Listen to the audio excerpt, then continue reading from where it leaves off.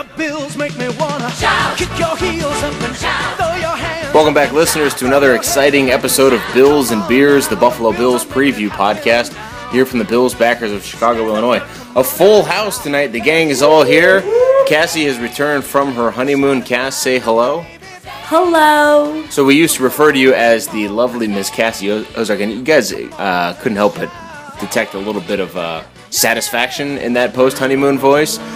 We used to refer to you as the lovely Miss Cassie Ozark. How shall we call you now? The lovely Miss Cassie Hutton. Okay, well, the lovely Miss Cassie Hutton is with us fresh off her honeymoon. She is now officially wed to our boy Jay, and also here to my immediate right, Billy the Kid Nichols tonight.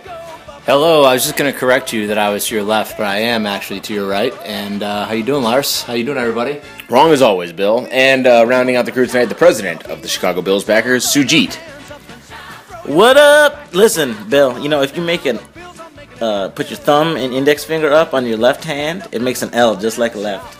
That's always a great way to remember. We started last week thanking all of our listeners for tuning in, and then a dramatic spike in listenership last week. I don't know if we had a bot discover our podcast, but we had something like 867 hits from last week's episode. So I don't know if that's all of our listeners each telling 4 friends, but if that's the case, tell 4 more. Subscribe on iTunes, and we're going to talk right now about how these Buffalo Bills, after the tragic win in New Orleans, are going to rattle off 7 straight. Go Bills.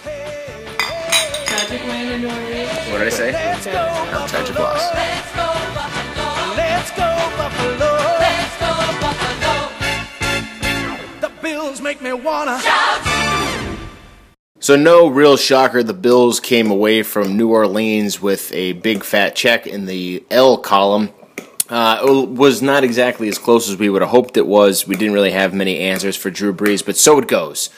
Most of us had pretty low hopes going in, but Cass, you're back. Who is your Genesee Cream Ale bummer of last week's loss? Oh, goodness. You're throwing it right over to me. I think on Sunday I said I wasn't a big fan of Doug Marrone on that game. For some reason, I was giving him my bummer of the week. I think maybe it was just... The challenges. The challenges. That's what it was. Thank you. Yes. Asinine challenges. That's all. I mean, he's up there with Greg Williams, who we thought challenged gravity at some point. Well, and to go along with that, though, you know who would agree with you is Doug Marrone himself, who said in his post-game press conference that they have to, quote, change the process. In this case, I guess that means don't listen to your players who tell you to challenge. The second one, I can kind of see why he did it, because they were desperate to get the ball back, but they were both bad challenges, especially from a fan's point of view. But how about this? For that Freddie Jackson challenge, did you guys think it was a little suspicious that there were only 2 camera angles on that and that we didn't get the reverse sideline end zone camera that we normally get, which would have clearly shown him 2 feet in the end zone? But oh well, water under the bridge. Bill, coming to you next. Who was the Genesee Cream Ale bummer of last week's game? Did Robert Woods do anything? Nope. No. Again. Where is he? Is he on our team? And why was he... He's waiting for EJ to come back from And injury. why... Okay, his mic'd up. So he's Robert Woods is my Genesee Cream Ale bummer of the week. And even more of a bummer is his ridiculously horrible performance on Mic'd Up on BuffaloBills.com. It was the most boring Mic'd Up I've ever seen in my life. He didn't even say anything. It was just like him running around and then They must edit the bejesus out of those, because they do manage to piece together 2.5 minutes of nothing most weeks. And for the most part, most of those mic'd ups have been pretty lousy. But a bad pick at the onset, knowing that he hasn't done anything since EJ hasn't been the quarterback. What did they expect him to do in New Orleans? Who knows? Suge, coming over to you now. Genesee Cream Ale bummer of Sunday's game. I would like to echo the Robert Woods. That was my pick last week. Echo. Although I will say, just on a side note about the mic'd up, they did catch Mario Williams losing his mind talking about, "I'ma bite ya! I'ma bite ya!" So they had that going. Did y'all not see that? Okay, I haven't lost my mind. But my Jenny Cream Ale bummer of the week definitely goes to Thad Lewis. You know, I think he got my hopes up after a few good games. But I mean, some of those overthrows were, something that Fitzpatrick, even if he had his wedding band on the throwing hand, were way over people's heads. And, just some bad decisions. He had, 3-4 turnovers? 3 turnovers, but two fumbles and an interception. Yeah, including a fumble on the very first play from scrimmage. Right, exactly. I mean, we're not expecting him to be a game changer, but we're expecting him to not lose the game. And I think he effectively, with a lot of other things, but he was a huge component of why we lost that game. It's really hard to pick somebody other than Thad Lewis for the bummer of the week, but I suppose I have to. I'm actually going to go out on a limb because expectations have been set so high and I don't recall much from his performance. I'm going to give mine to Freddie Jackson. We went into that game knowing that we had to run the ball to be effective, and I know Tashard Choice got nicked up. CJ didn't even play, and we had Ronnie Wingo up from the practice squad. He didn't get any touches, so Fred Jackson had a big load to carry, and quite frankly, he didn't really carry it. So penalties and a bunch of other things really set this team back, and it was a tough game to watch. But there were some fun parts of the game, too. I'm so going to disagree with you on the Fred Jackson. When they're putting 8 or 9 people in the box, because that's the only thing we're going to do because our quarterback hasn't even gotten behind them, of course they're going to stop our run. Okay, well. See, and I think Thad Lewis gets a pass for any sort of bummer of the week. The dude, you have to have low expectations for the guy. Yeah, but there are some things that he does. I mean, you gave yours to Robert Woods. I mean, know that Robert Woods has disappeared because of Thad Lewis completely. He's open a lot, and Thad Lewis is just flat out missing him. And I think the other side of that is that, it's one thing Robert Woods didn't do anything, but Thad Lewis actually actively did things that made us lose the game.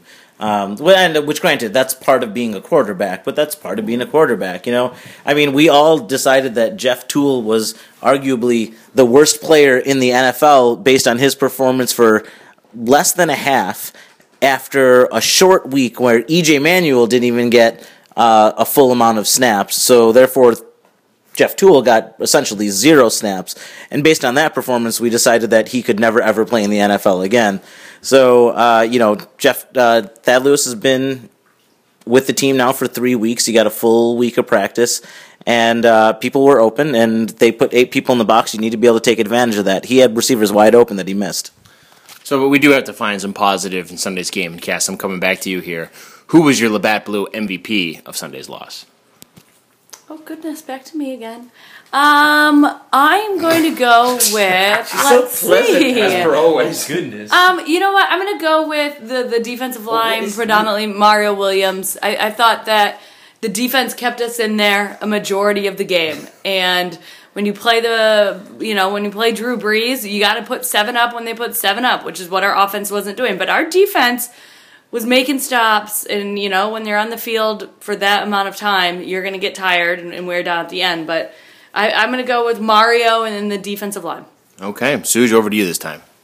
I think my Labatt Blue Player of the Week is a guy who's all heart, and that's Stevie Johnson.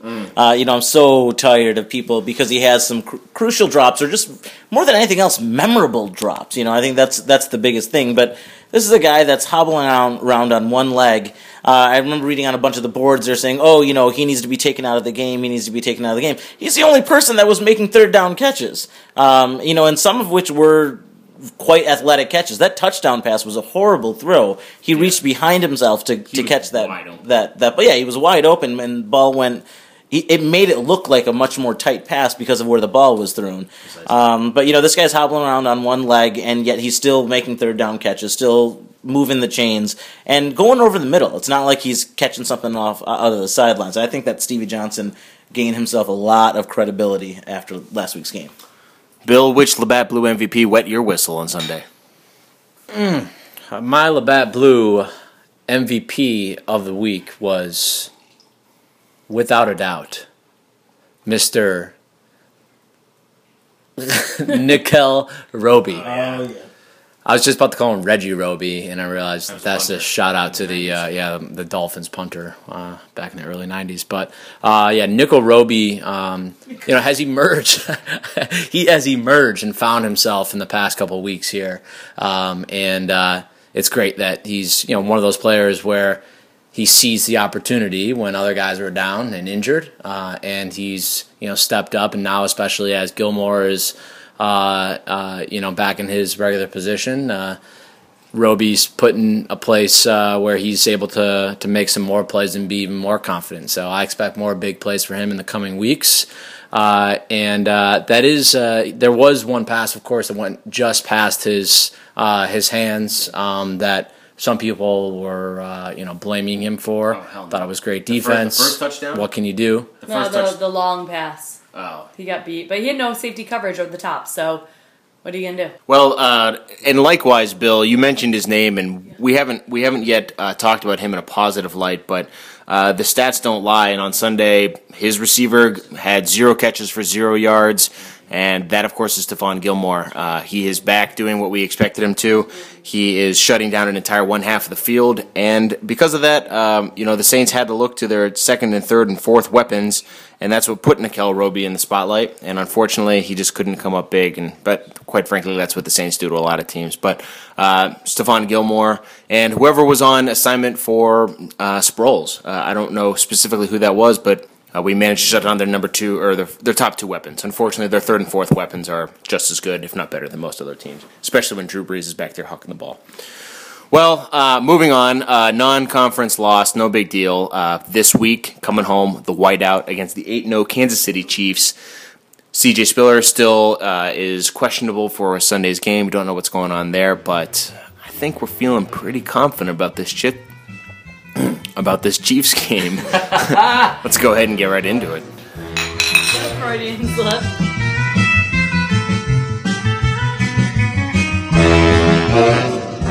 Chiefs coming to Buffalo. It's the whiteout this Sunday. They're 8-0. We don't know who our quarterback's going to be. Doug Marrone, not really good at hiding his hand to the media, says that Thad is 50-50 to go, which means he's probably quite likely to go.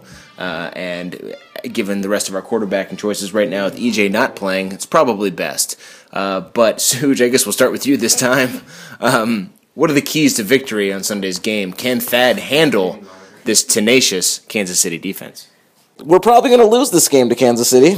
I think that everybody is feeling optimistic about Kansas City because they say that, oh, look who they've played. They played all bad teams. The problem is that we are one of those bad teams.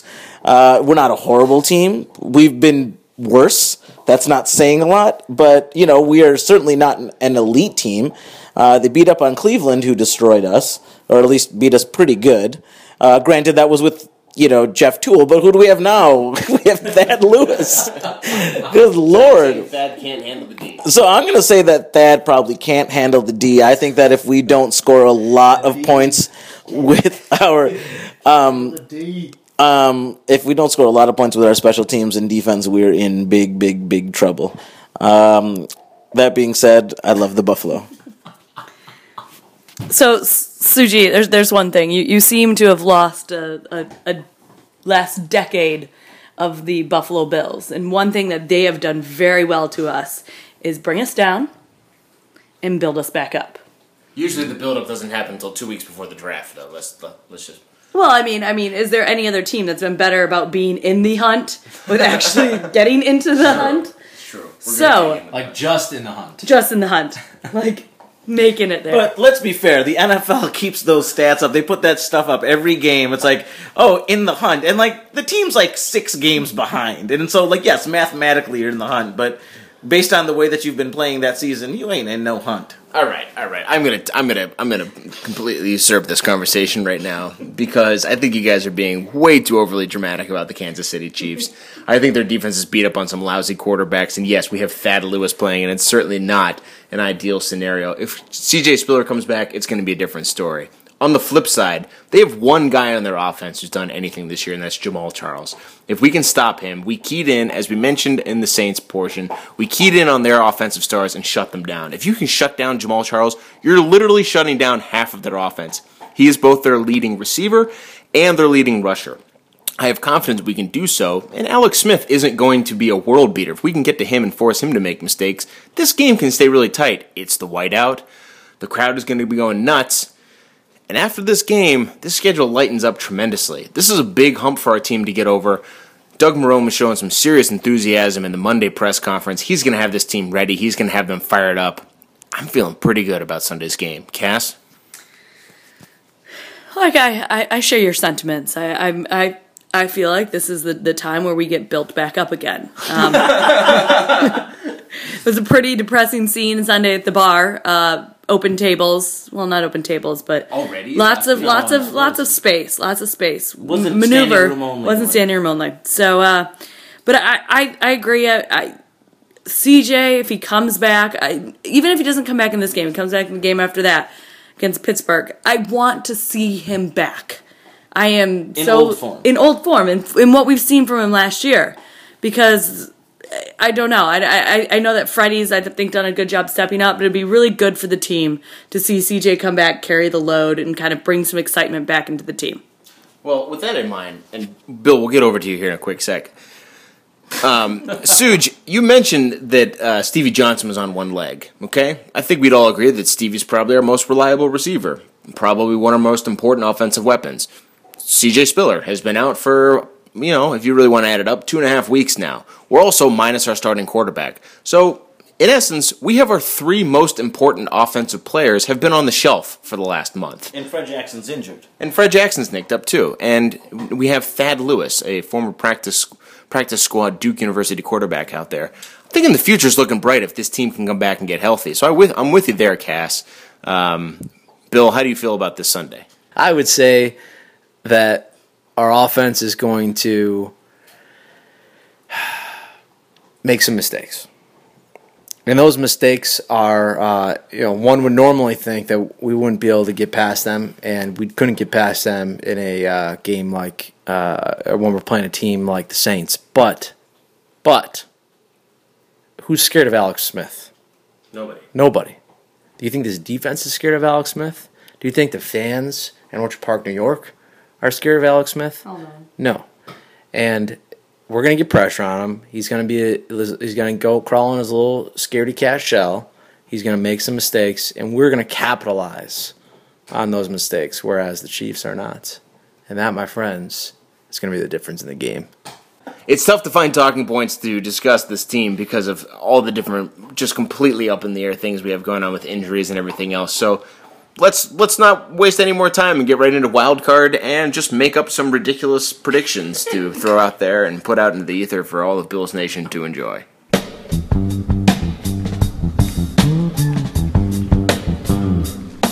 Limping now into the final section of our podcast. It is the wild card portion of the episode, gentlemen. It's the wild card. We are releasing this on or around Halloween, but 3 weeks ago we did our Halloween-themed wild cards. So instead, we're going to be concentrating on a much more momentous occasion, that of course being Sujit's 28th birthday, which is today. Happy birthday, Sujit.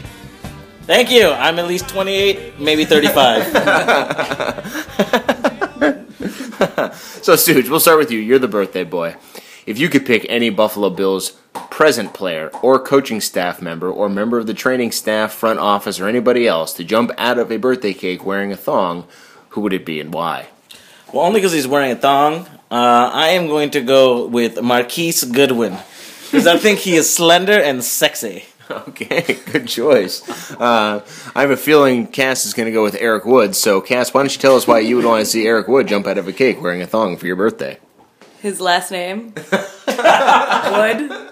Would that seriously be something that women would be into? Like, he comes out, it's like, oh, there he is. Oh, there that is. Is that something that you guys would be into? That's another conversation for me to explain to you guys at another time. Haven't you seen that website? But in reality, I think my choice would be Stevie Johnson. I'm Stevie Jackson. Stevie Johnson. Because then he's at the party. Because, you know what? He's kind of a good-looking man. I hate to say it. Why do you hate to say that? Because... Because you're married now? Well, because I'm married, but also because he pisses me off so many times throughout the games that sometimes I want to kill him. Fair but enough. he's a good-looking man. You like him better than Donald Jones? Oh, God. Oh, DJ. You're right. I love him. Wait, better you than mean David Donald. Nelson? Oh, David Nelson or Donald Jones? No, I was joking about Donald Jones. About how much I hate him. Donald Jones retired, right? He was the guy I was thinking of the other day that he straight up retired. He went to the... Yeah. No, he had Donald heart. Jones is suffering from a very severe kidney disease, and so yeah. Do you know what the disease is? From what I gathered, without making any type of official statements. It sounds like it might be polycystic kidney disease, but I don't know that for sure. Huh. There you Caught go. from losing games for the Buffalo Bills. No, stop. You don't catch it. Well, no, yeah, please. It's a genetic disorder. He can't catch anything. Oh! Bill, in 4.5 years of podcasting, finally makes a joke we can laugh at. So coming over to you, Bill. I would just like to say that in my official role as a physician, I did not laugh at that joke. Bill, who would you want to come popping out of a cake wearing a thong for your birthday? Frank Summers. Nice. Frank Summers. That's a big cake. Because you don't know what you're gonna get with that guy. Fair enough. Yeah, that's true. He is the wild card at the wild card portion. I'm going to go with Scott Chandler, only because, thong bedamned, that would have to be one giant cake for him to squeeze his 6'7" frame into and to come hopping out. Plus, it would have to be a very specifically colored thong because men of his complexion simply don't look good in most colors when they're only clothed from the waist down. I would know. So let's all just go on record here that no one would choose a Jill, period. So to come flash out my cake. My second choice, however, close to a Jill, would have been Russ Brandon. So we do have predictions to get through now. Bill, you're pretty confident, so let's start with you. How do you see this game panning out? Bills win the game 31-21. Okay, 31-21 Bills. Suge, you're the birthday boy. What do you say? It's going to be a 2020 tie. Okay, I like it. We actually have tied the Chiefs in franchise history. See? Cass, what do you think? Nail biter 17-16 Buffalo. 17-16, wow. So 2.5 picks for the Bills so far. Let's make that 3.5. I'm going to go Bills 22, Chiefs 17. Bills going to kick 5 field goals, mostly because I'm playing Dan Carpenter this week in fantasy, but also because they're not going to get a touchdown on the offense. They will, however, get one from special teams or defense, because we are due. This has been a fun episode. Thanks so much for listening. Tell all your friends, tell everybody in Bills Nation. Subscribe on iTunes. Find us at billsandbeers.com. Whiteout at the Ralph. Chiefs coming home. Then after that, it's 7 games to lead us to the promised land. The playoffs are coming to Buffalo this year. You heard me right. Not only are we going to the playoffs, we're playing one at home. We'll tell you about it next week here on Bills and Beers. The Bills make me wanna shout.